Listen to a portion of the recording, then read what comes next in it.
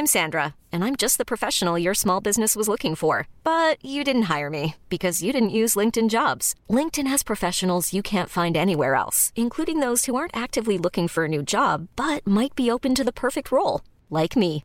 In a given month, over 70% of LinkedIn users don't visit other leading job sites. So if you're not looking on LinkedIn, you'll miss out on great candidates like Sandra. Start hiring professionals like a professional. Post your free job on linkedin.com/achieve today.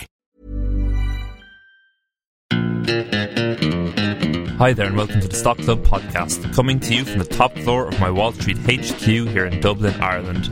I'm James. With me this week is my Wall Street co-founder and chief investor Emmett Savage and our head analyst Rory Carron. Today we're talking about the recent CEO change at Google, the parent company behind Jack Daniels, and our two favourite fitness stocks. So Rory, welcome back to the Stock Club podcast. You're missing last week. I know, yeah. You got on quite well without me, I have to say. It kind of made me feel you didn't really boost my confidence by actually pulling through that with flying colours. well, you probably noticed I started off 2 weeks ago with a question for Emmett, a stat question. So I'm going to hit you this week. How many Google search queries are there every second on average? Oh, every second. It's got to be in the millions. Every second. I don't know. What, 2 million? Can I go? Yeah. I don't think it'd be in the millions per second. Yeah, I'm going to go with 400,000. Just knock a zero off that, 40,000 every second. Wow. It's kind of reasonable, but I suppose if you're thinking every second. Yeah. So the reason I use the Google stat is because the first thing we're going to talk about is the recent leadership change at Google. So 2019 has already been a record-breaking year for CEO turnover, but the most significant of these recent changes was the news that Google co-founders Larry Page and Sergey Brin were stepping down as CEO and president of the parent company Alphabet last week.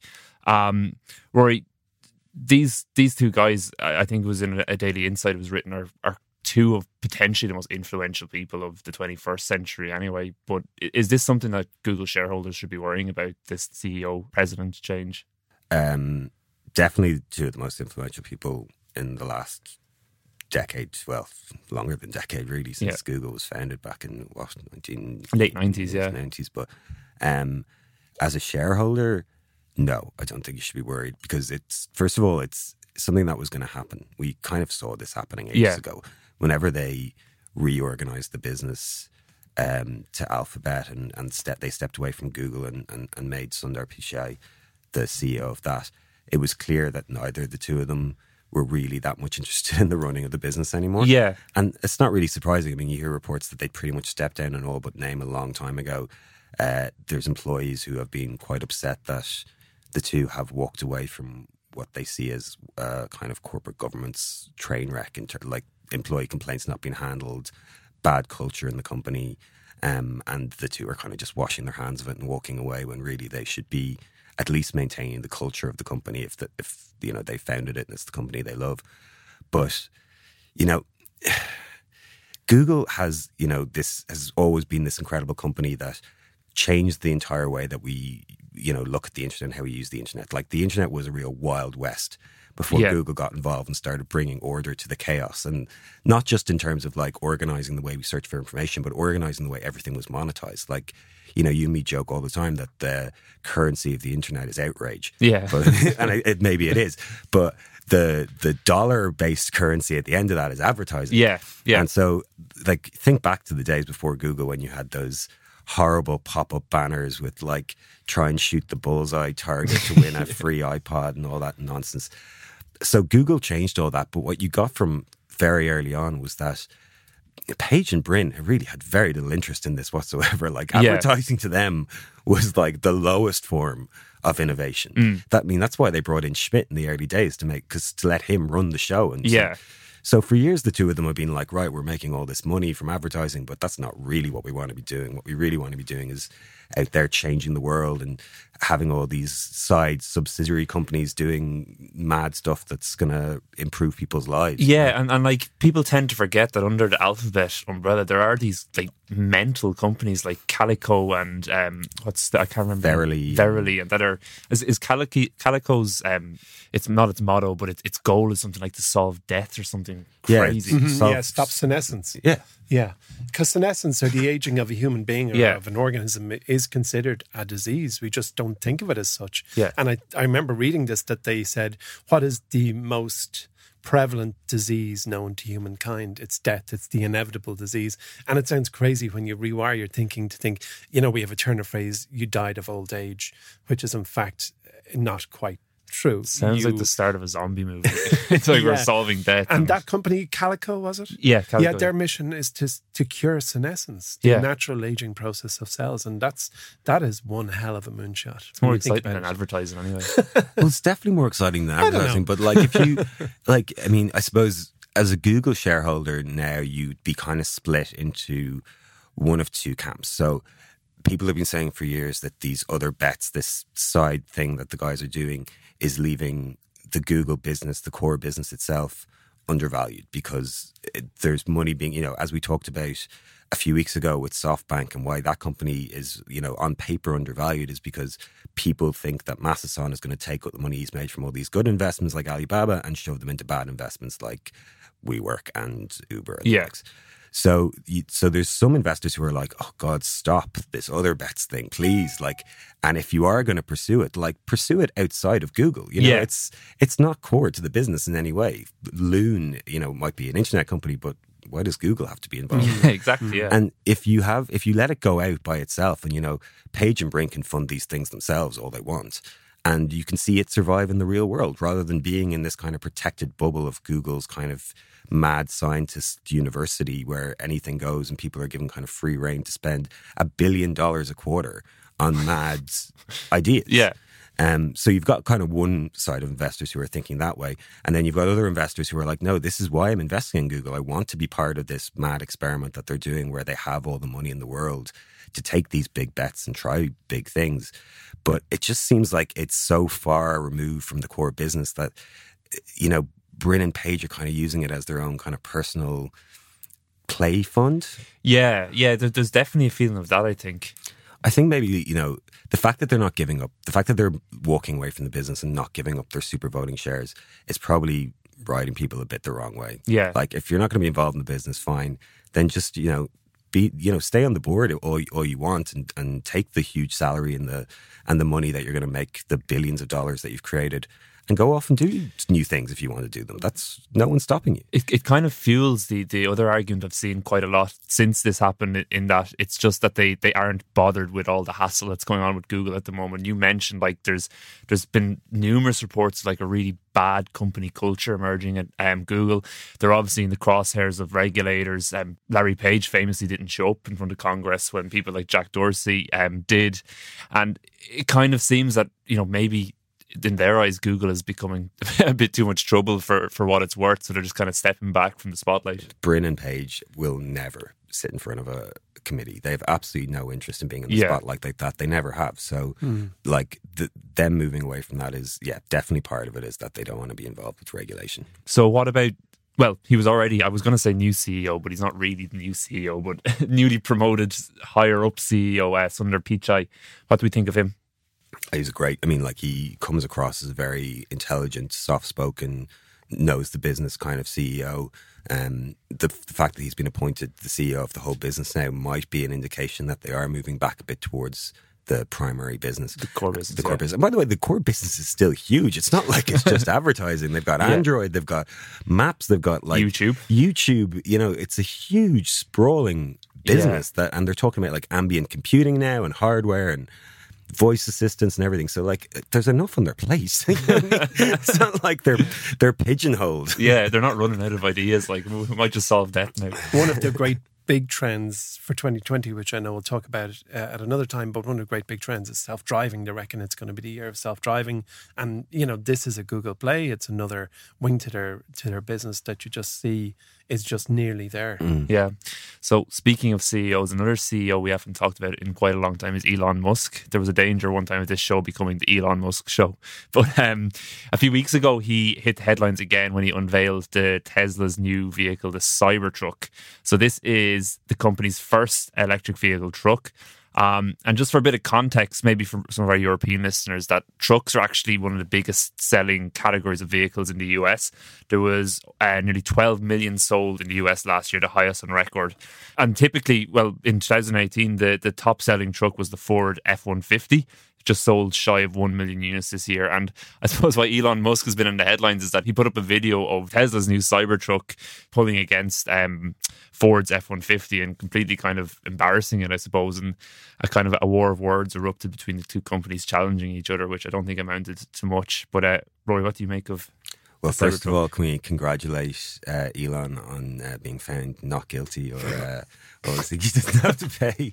Doesn't have to pay that poor sweet old man. What was like $190 million? The defamation was outrageously large. Yeah, sum, but I can't remember what the figures were, but it was completely fair. Like the things he said. But anyway, let's move on before we get sued. Yeah, that was such. I mean, I suppose there was a lot of there's a lot of talk about in that case, just in terms of like Twitter and what the future of defamation and libel is in the world when people just tweet outrageous things and pretend that they don't mean them. Going back to the Cybertruck, it's a good point to make that like over here we don't have trucks. Like they just don't. Not really. They have farmers, and that's about it. Tow bars. Yeah, farmers have trucks and construction workers have trucks, but like you'd never buy a truck as your kind of family vehicle. Yeah. No. Wouldn't. So when you released the Cybertruck, and I think the first reaction was he's gone, he's lost it again. Yeah. Because it looked really, really strange. Straight out of Blade Runner, like. Actually the producer of Blade Runner was very complimentary. Oh, was he? Yeah. I thought of the Homer Simpson car. Do you remember? I mean, this is going like very far in Simpsons folklore, but like when his brother owned a car company and he had a free reign to design anything he wanted. Yeah, and bankrupted the company. That was the first thing I saw. I think analysts as well kind of were like, a lot of analysts were saying, "Oh, GM and Ford, nothing to worry about here." But as according to his last tweet, they've already sold 250,000, and that was about a week ago now, or even longer. Right. Yeah, and on those pre-orders, it was $100 deposit, I think. So that's 25 million in the bank straight away on the pre-orders. Yeah, he does like juicing those pre-orders. Was it only $100? It seems like a very low deposit. That's what I found, it was. It was only $100. Really? Yeah. Oh well, let's not take it too seriously. You'd think he'd juice that a little bit more. He could have had $1,000 for a 30-40 grand truck. But like the thing is, it had to be outrageous, didn't it? Like Elon Musk can't release a basic truck.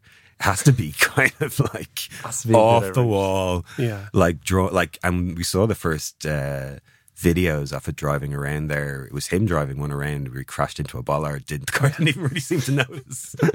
And it looks just outrageous, and like everyone who has one's going to be driving around thinking, "Look at me in this thing." I'm in my truck. I think it's going to be quite a winner for them. Yeah, like, I think so too.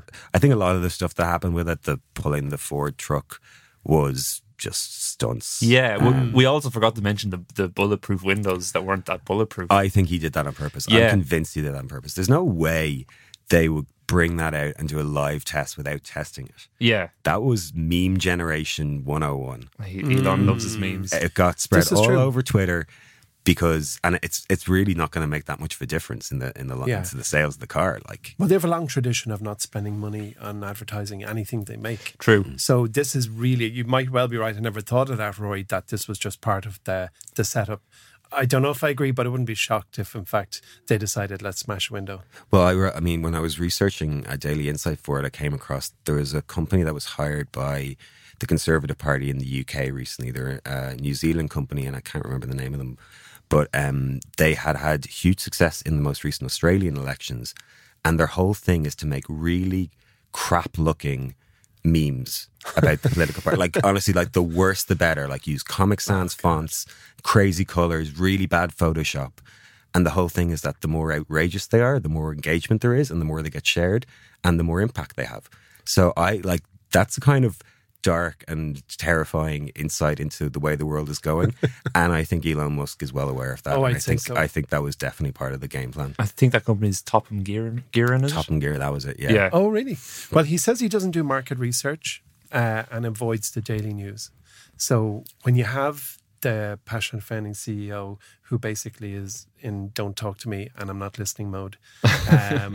You get the Cybertruck. I actually think it's dead cool, and I think it's going to be a big hit. There's loads of great products that have been created with literally by totally ignoring market research. Yeah. Because when you conduct market research, all you're finding out is what people think they want. Yeah. But if you create a really good product, you can change their mind and tell them what they want. Dyson was the famous example.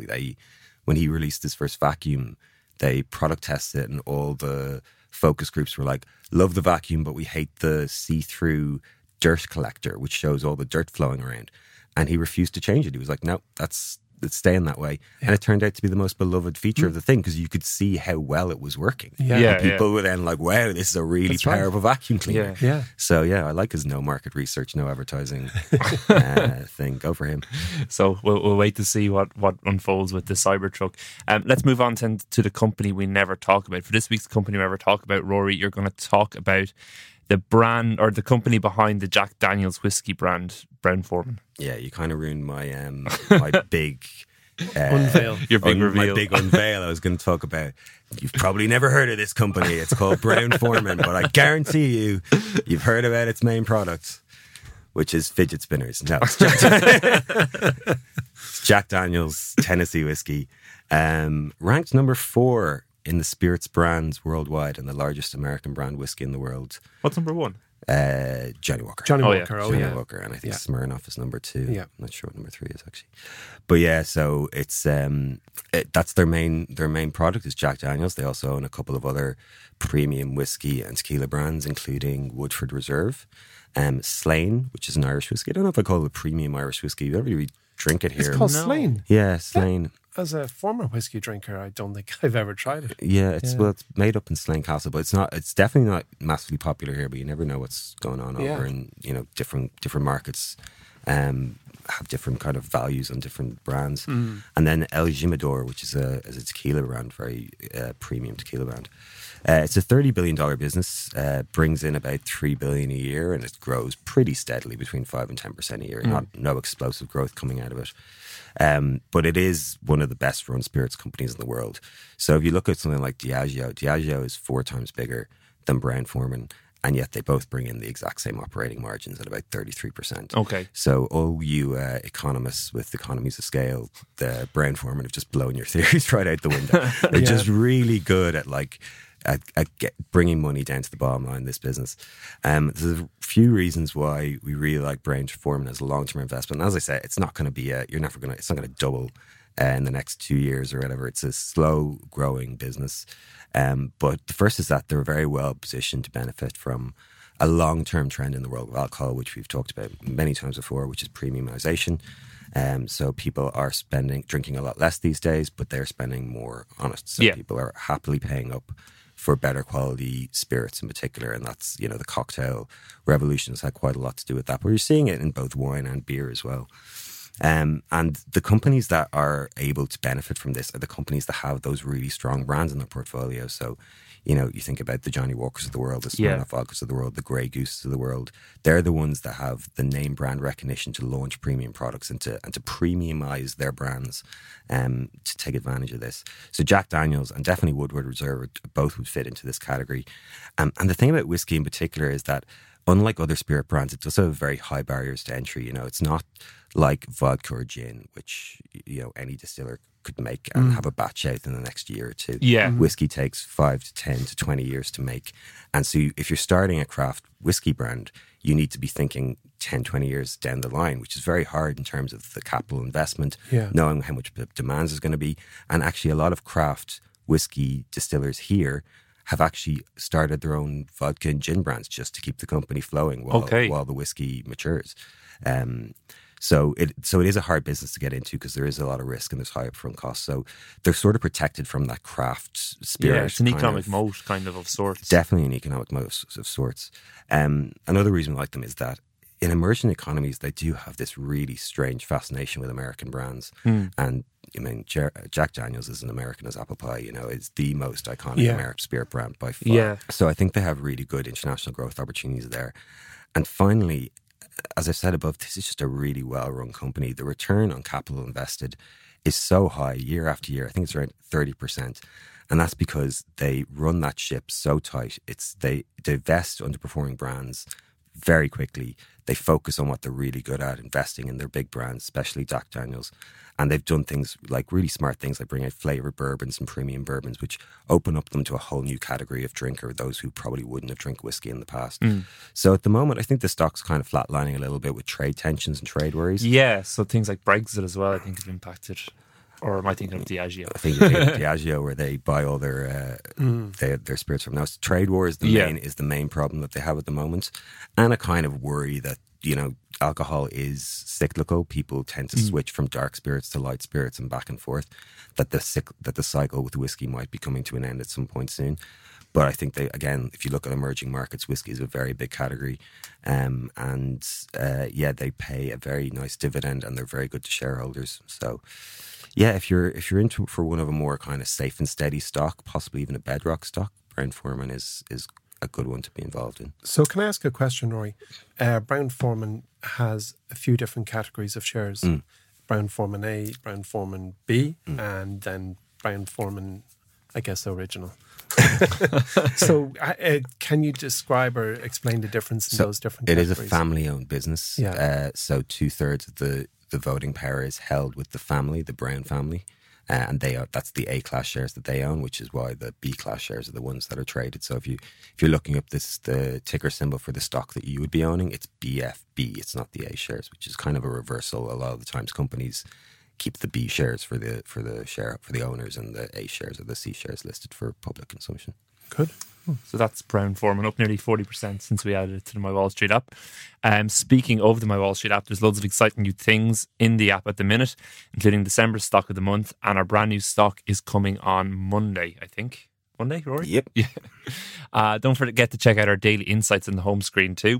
And this is where our analysts write about some of the things like why Spotify hasn't been added to our market-beating shortlist yet, and the reasons why there'll be no Baby Yoda in stores this Christmas. We also launched a brand new service this week. Rory laughed at Baby Yoda. Speaking of Baby Yoda. Sorry, I shouldn't laugh. I wrote it, but it just still tickles me. Yeah.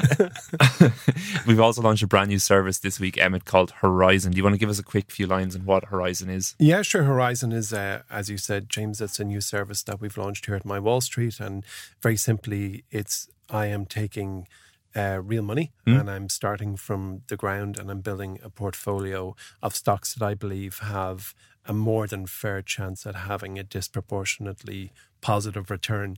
My vision for the Horizon service is actually very, very long term. It's a 12-year perspective, hence being called Horizon. We have a 12-year horizon on this because when you find great businesses early on, investing too early, as we will do in some of the businesses in Horizon, is a long wait. And there is barely a global brand out there that didn't sit flat from when it floated for very, very many years. And you could have bought shares in whether it's Nike, Amazon, Apple, Facebook, whoever, and found that you're holding on for years and years at the same price at which you bought, and that's the purpose, that's the driving logic behind the Horizon portfolio and Horizon service, that we will find great businesses, invest in them early, because too early is way better than too late. Absolutely. So if you want to find out more about Horizon, I'll include a link in the notes for today's show.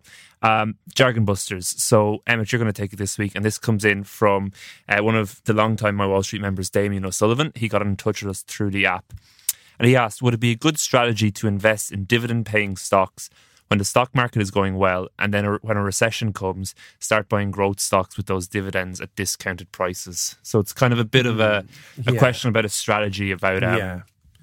The first thing is, any strategy needs to be tested with data, or back tested, or preferably someone else has tested it for you, and publish some kind of results that you can say this is a good strategy. So Damien's question is smart. It also sounds quite complex, and convoluted. And I think in order to successfully employ that strategy, you really want to have a fairly rugged understanding of everything in your portfolio, when you bought and why. Yeah. We advocate buying quality business and holding for the very long term.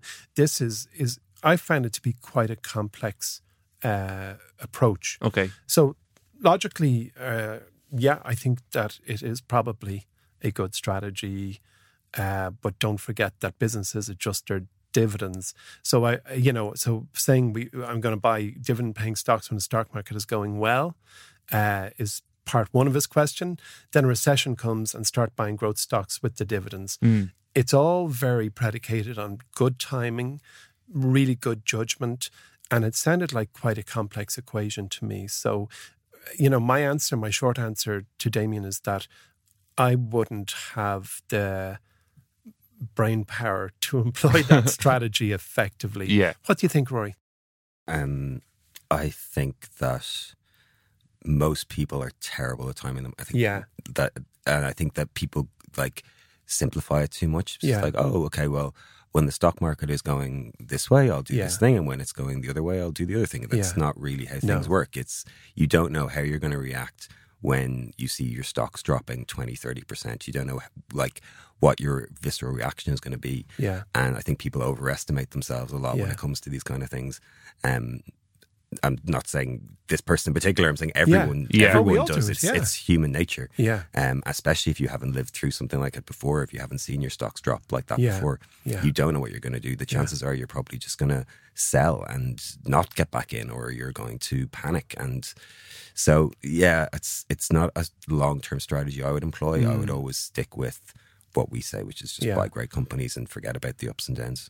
I'm with you there. You also have to be able to time the market the other way. That's the True, problem. exactly. So it's as you said, Rory. It's easy to time the market when you're looking at it retrospectively and go, there's where I should have bought growth stocks, and there's where I should have bought dividend stocks, and therefore that is a good strategy. But you're now overlaying macro market analyses alongside micro analysis of companies. So I agree with you. I just think it's far too complex a strategy to employ successfully. Okay, cool. Hope that was helpful, Damien. Let's move on then to our elevator pitch. So I have a really simple pitch for you guys this week. Pitch me fitness stock. Just any fitness stock at all. Emmett, I'll come to you first. Yeah, so I'm going to go with Planet Fitness. Cool. So as of the end of September, just gone, Planet Fitness had about 14 million members, about 1,900 fitness gyms in 50 states in Canada and Dominican Republic, Panama, Mexico, and a few other places. Planet Fitness is profitable, has a net profit margin of about 17%. And just a couple of weeks ago, it announced it was going to buy back $500 million worth of shares. The reason I like Planet Fitness is that it's going in the opposite direction of a great movement where people are buying very sophisticated equipment for their home. And it's for those people who go, look, I'm willing to drop 10, 20, 30 bucks a month because I don't want to have that equipment. Yeah. So Planet Fitness would be the fitness stock that I pick. Cool. Planet Fitness. Rory, what fitness stock are you going for? Well, I'm going to go totally opposite. I'm going to go with a company that's, I think, has gotten quite a lot of unfair negative press, and certainly one that it's one of those businesses that I think a lot of people, I think a lot of people misunderstand. Maybe I misunderstand it, and maybe they're right, but it's still early days. That company is Peloton. I think it's been kind of shoved off as kind of a fad. That the cost of the bikes are just outrageous. But actually, we've talked about this before. If you look at the numbers, it's a very high-performing business with a product that users absolutely love. They have currently 1.6 million users. About a third of them are subscribed to their premium connected fitness service with a 94% retention rate. They brought in over 900 million in revenue in 2009, and that was up 100%, or over 100%. And finally, just to put a little cherry on top, we've talked a lot about this year about companies and obfuscation in their reporting and in their prospectuses. Peloton's reports are brilliant. They are just absolutely beautiful, and they're so clear and presented so well. And to me, as an investor, I think that's a very good sign of good corporate governance. And I think it's a sign that they have really high amount of faith in their business going forward. So that's Peloton. So, yeah. Two exact opposite ends of the spectrum, really. If I had to pick one, I think I'd go with Planet Fitness, because in my mind, Planet Fitness is kind of like the Florida man of stocks. So, whenever you Google Florida, what? So whenever you Google Florida man, some crazy news story comes up about a guy in Florida, and whenever you I have Google Alerts set up for all the companies in our showroom, and every week without fail, something nuts has happened at Planet Fitness. What was that famous one, Rory, about? And this is an investment thesis? Yeah, exactly. I'm sorry, I didn't know we could do those things. I didn't know that was allowed. There you have it, the best investment advice. Florida Man of Fitness. Invest in Planet Fitness, because every week there's some mad story about someone going in. Was the guy who got totally naked or something? Yeah, because it's a no judgment zone. Like, he argued that you can't judge. So we'll leave it at that. That's about it from this week's Stock Club. Don't forget about all the great new stuff in the My Wall Street app at the moment, and to check out Horizon. If there's anything you want us to discuss or explain on the next episode, please make sure to get in touch on Twitter. That's at My Wall Street HQ, or email us at pod@mywallstreet.com. That's pod@mywallstreet.com. Don't forget to subscribe, and if you're enjoying the podcast, please leave a review on whatever podcast platform you listen to us on. It really, really helps us out. That's it from us here today. We'll talk to you in 2 weeks for our final episode of 2019. Happy investing.